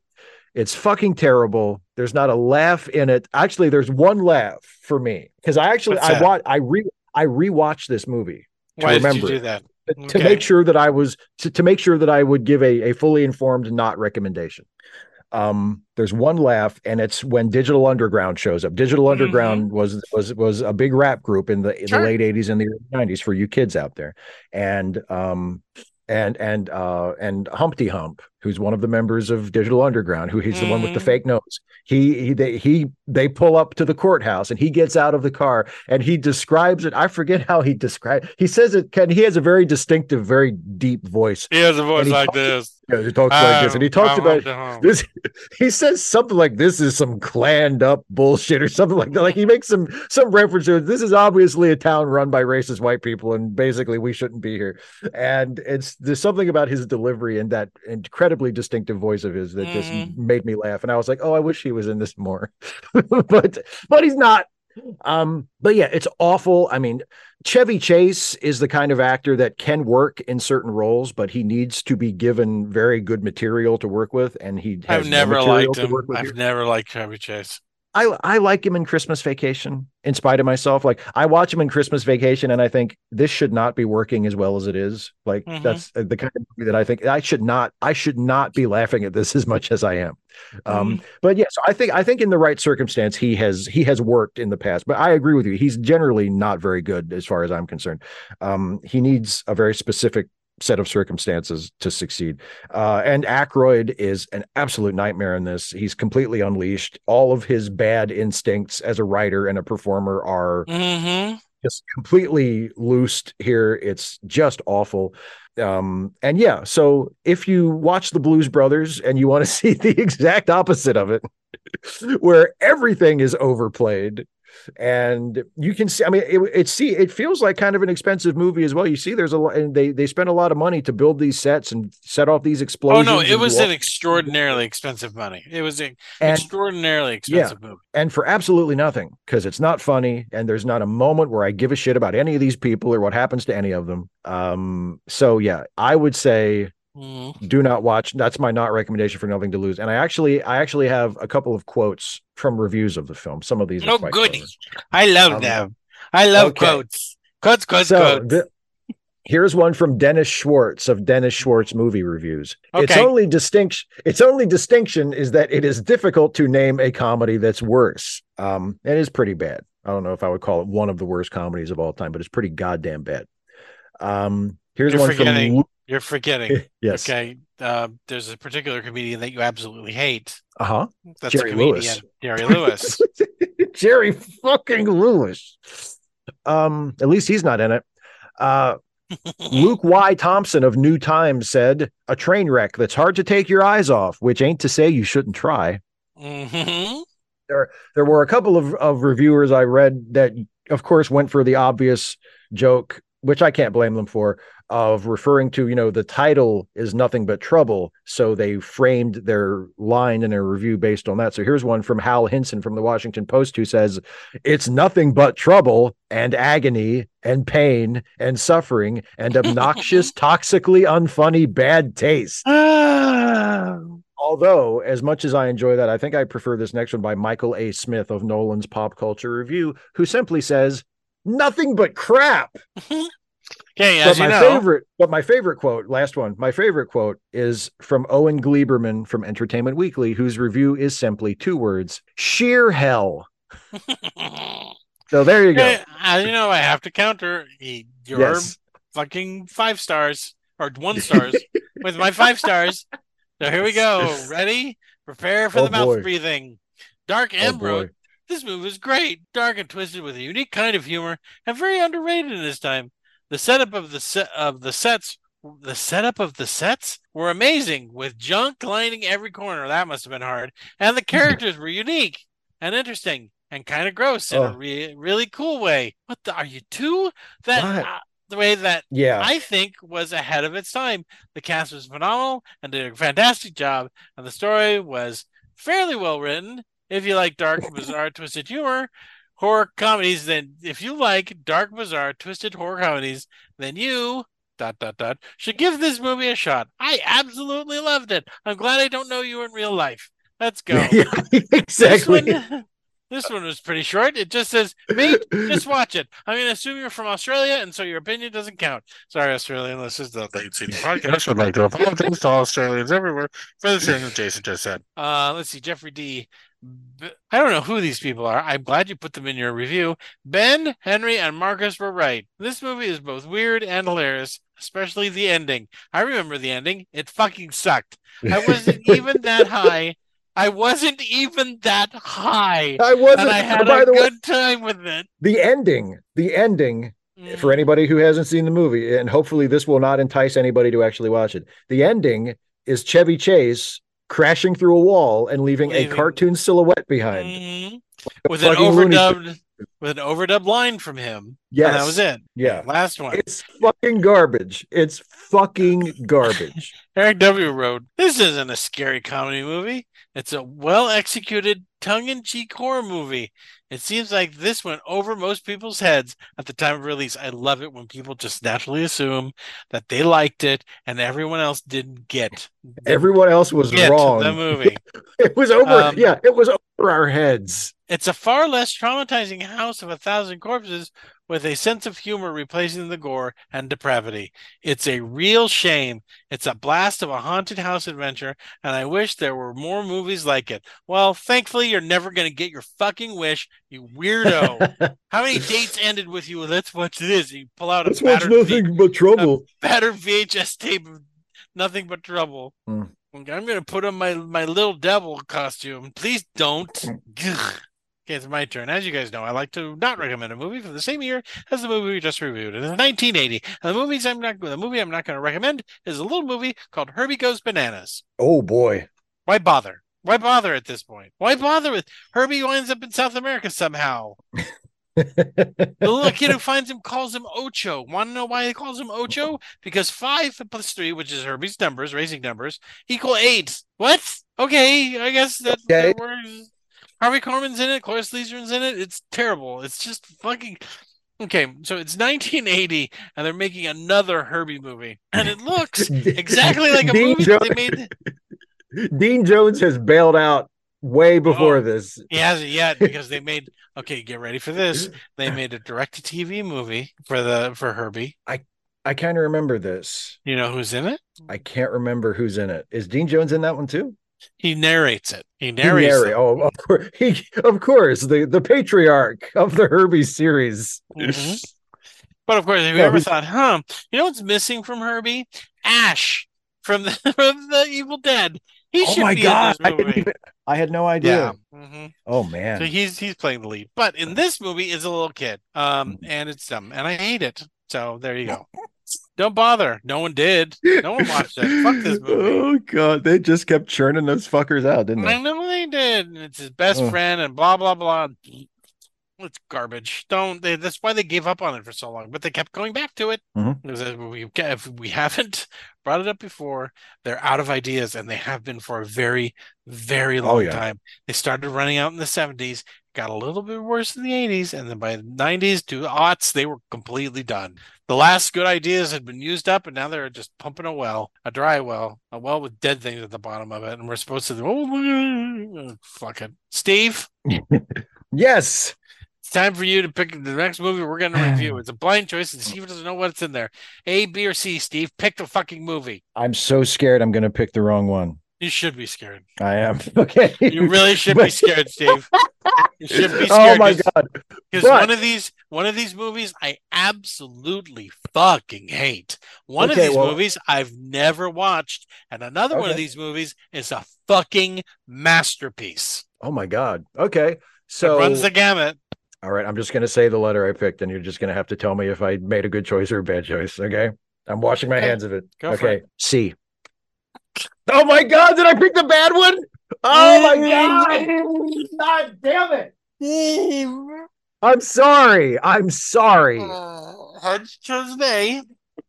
Would have picked the Disney movie that I haven't seen called Frozen. Okay. Which I haven't seen it. So. Don't know anything about it. Okay. Had you chosen B, would have picked a masterpiece. The wonderful Howl's Moving Castle. Oh, damn. Mm-hmm. Okay. So what did I pick instead? I can't wait. But your fucking nose, I swear to God. It's like, you know how Toucan Sam can find Fruit Loops wherever he goes, and the fucking giant... Of course, wherever he goes, yes. Yeah, you can find shit. That's what you find. You find the stinkiest. I know a lot of people like this movie. I fucking hate it for a number of reasons. You know how I am about history, Steve. Oh, yes. Yes. The movie that we're going to review next is a cartoon by Don Bluth. Okay. I recently watched The Secret NIMH. Wasn't as good as I remembered. The movie we're going to review next is the classic Anastasia. Every time we've mentioned Russia on this show, I have brought up Anastasia because I fucking hate it. And now you're going to find out why. So if you guys want to get all the jokes, or find out why all Jason's teeth are broken from gritting them, then you're going to watch Anastasia before our next review. And that's it. Thanks, you guys, for listening in. For Late Seating, this is Jason Harding. And go see a movie this week. And this is Steve Shives. You know, we have the holidays coming up pretty soon, and it's got me in a sentimental mood. And I remember what my dad said one year when I actually made the gravy for Thanksgiving dinner, and he tasted it. And he tasted it, and he said, "This is glue, strong stuff." So I didn't. All the things you could have quoted in this movie, you went, the glue line. I like that. Well, I figured we'd be quoting a bunch of it on the way. I didn't want to be like, hey, a mission from God. We've said that a bunch. You know what I mean? When my father was done beating me from getting back from the store, he'd then yell at me, "You got my cheese whiz, boy?" or something along those lines. Where's my cheese whiz? Mm-hmm. God damn it.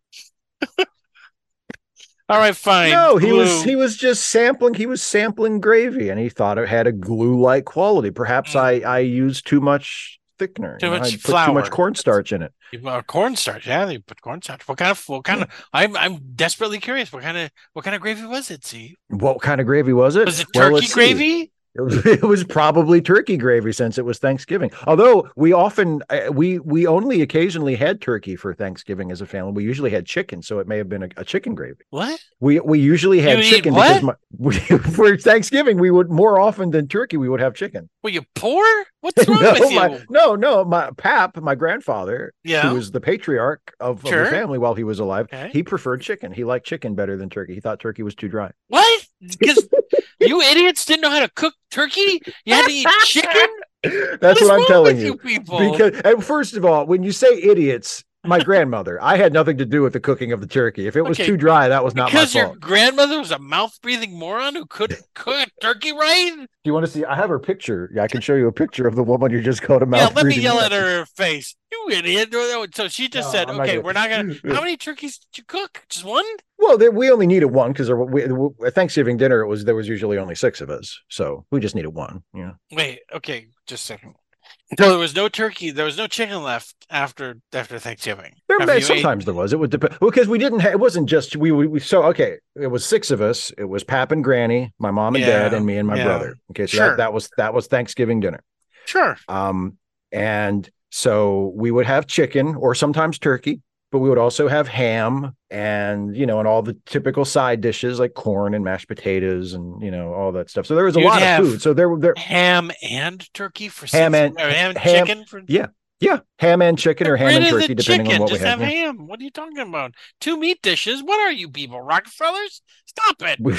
So first we were poor because we had chicken, and now we're Rockefellers because we had poultry and ham. Wait, let me ask, was it a canned ham? No, it was we would get there's a small locally owned grocery store in the area called Ernst's that would do country ham, and we would always get a country ham. Now let me ask the Ernst's. last question, Steve. Delicious. Yes. How much help did you give your grandmother in cooking the dinner? None. Oh, you son of a bitch. I would help to clean up. I would help do the dishes. So now I got to ask the question, who taught you how to cook Thanksgiving dinner? Nobody. Oh, God. What do you do for Thanksgiving now? Do you just eat over the sink? Do you eat a bowl of cereal over the sink? Tell me you don't eat a bowl of cereal over the sink, Steve. I eat a bowl of cereal over the sink. I'm gonna have no. Decent Thanksgiving dinner. Just relax. Both listen. It's usually just Thanksgiving is usually just me and my dad and my brother and my dad's girlfriend. And if my brother is dating someone at the time, then she comes along too, and it's just us. And what Dad has done the last several years since Granny has passed away and is no longer with us, he usually just has it catered. He just orders, and usually he gets it from Ernst, the same place that we used to get the ham from. What? He just has it. He orders it ahead of time and picks it up. I'm inviting your whole family over to my house. That's crazy. It's you have great. some It's not a supermarket problem. cater your food. But it's really good. It's really good. Half the time you got to send people home with packages of food that they're going to eat. That's part of the thing. Yeah. Turkey and leftovers, casserole and stuff. We still have leftovers. He orders a lot of food. We still have leftovers. It's not the same. No one made it with love. You guys are a loveless family sitting over a joyless Thanksgiving dinner, staring at each other. Each one of them is staring, when's Steve going to find somebody? And you're like, don't say that out loud in front of him. Like, we keep leaving a place for like a potential girlfriend or something, anybody. I hope he finds a dog, something. He doesn't want a dog. What's wrong with him? He needs companionship. He's getting loopier and loopier every year that he's alone in Grandma's house.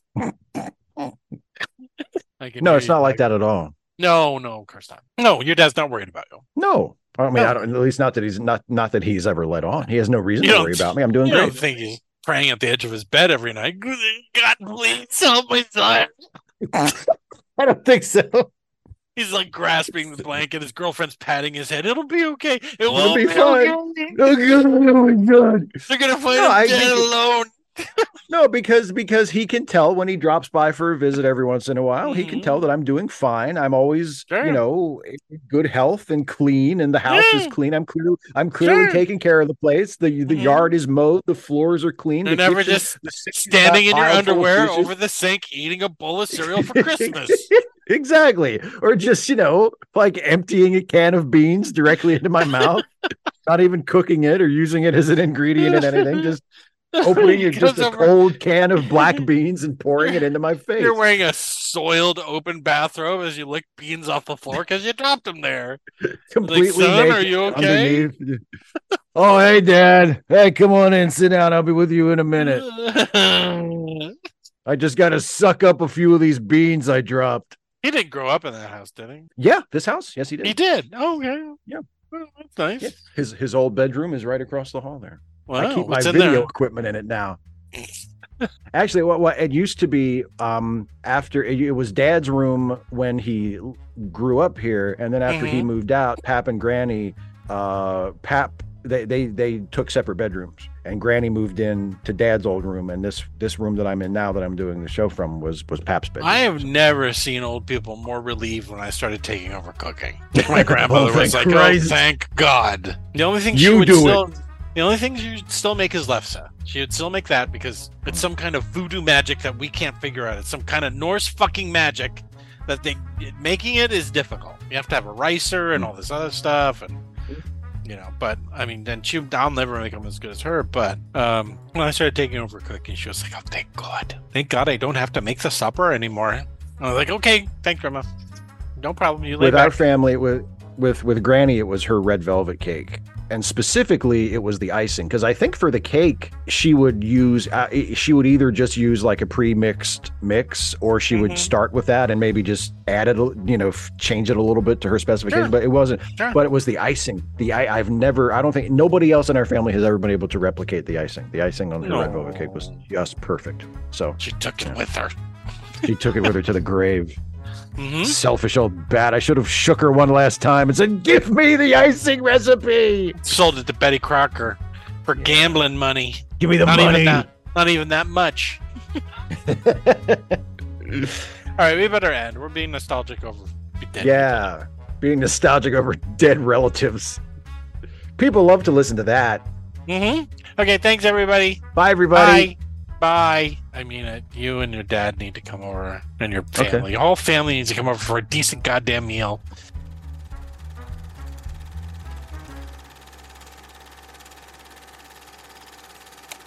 Late Seating is a Let Me Listen podcast production featuring Steve Shives and Jason Harding. Produced by Jason Harding. Theme music, Rollin' at 5, composed and performed by Kevin MacLeod. You can find more Let Me Listen podcast productions at our website at www.letmelistenpodcasts.com. You can also find us on Stitcher, iTunes, or just about anywhere you download podcasts. Late Seating is a listener-supported podcast. If you would like to support Late Seating or any of the other Let Me Listen productions for as little as $1 a month, please visit our Patreon page at www.patreon.com/LetMeListen. And thanks for listening.